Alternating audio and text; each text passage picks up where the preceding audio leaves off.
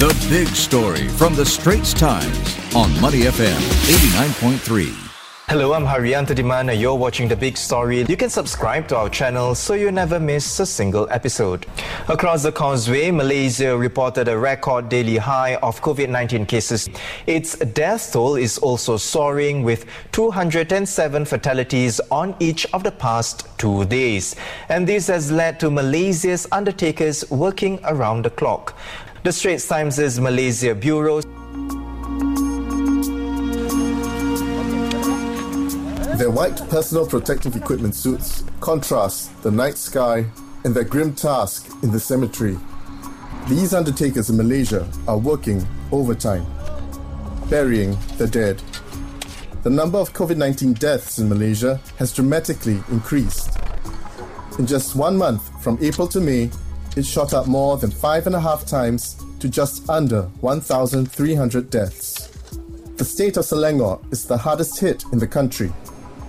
To cope, the government will add 2 new cremation ovens. And as if a death of a loved one isn't hard enough, family members can only attend the funerals of a COVID-19 patient from afar. On July 26th and 27th, Malaysia saw its highest death rate yet, with 207 dead on each of the 2 days, even as the country ramps up its vaccination drive. 40% of its adult population has received at least 1 dose of the COVID-19 vaccine.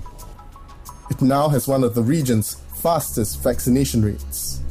But sadly, for these overworked undertakers, it could not have come fast enough. Now for a closer look, Malaysia correspondent Hazlin Hassan joins me now from Kuala Lumpur. We've just glimpsed the workload of Malaysia's undertakers.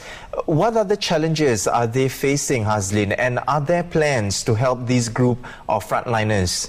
Well, Haryanto, like most frontliners, they're sometimes having to wear PPE for hours at a time, and this can be very hot in our weather and very draining. But this is something that is unavoidable to prevent the risk of being infected with coronavirus. Some undertakers are also still waiting for their vaccinations, especially those outside Kuala Lumpur and Selangor, where the vaccination rate is a little bit slower.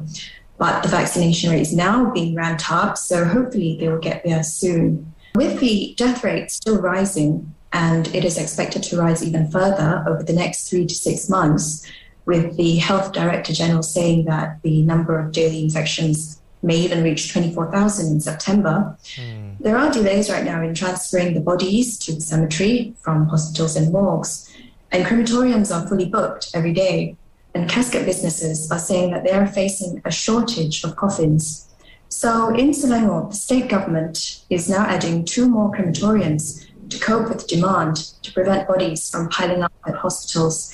And in Kuala Lumpur, the government has opened a one-stop mortuary to deal with this as well. Hazlin, let's talk about the situation in Malaysia. Now, Prime Minister Muhyiddin Yassin has insisted that the state of emergency will not be extended past August 1st. With that date looming and given Malaysia's high case numbers, like you mentioned, what is the government's stance at the moment? Well, Haryanto, it is now quite clear that with the withdrawal of the ordinances, which the government had argued was crucial for fighting COVID-19, the emergency wasn't actually necessary in handling the pandemic. So the government is now focusing on the National Recovery Plan and vaccinations. They aim to vaccinate the entire adult population by October, as it is looking more towards exiting the current lockdown rather than intensifying it.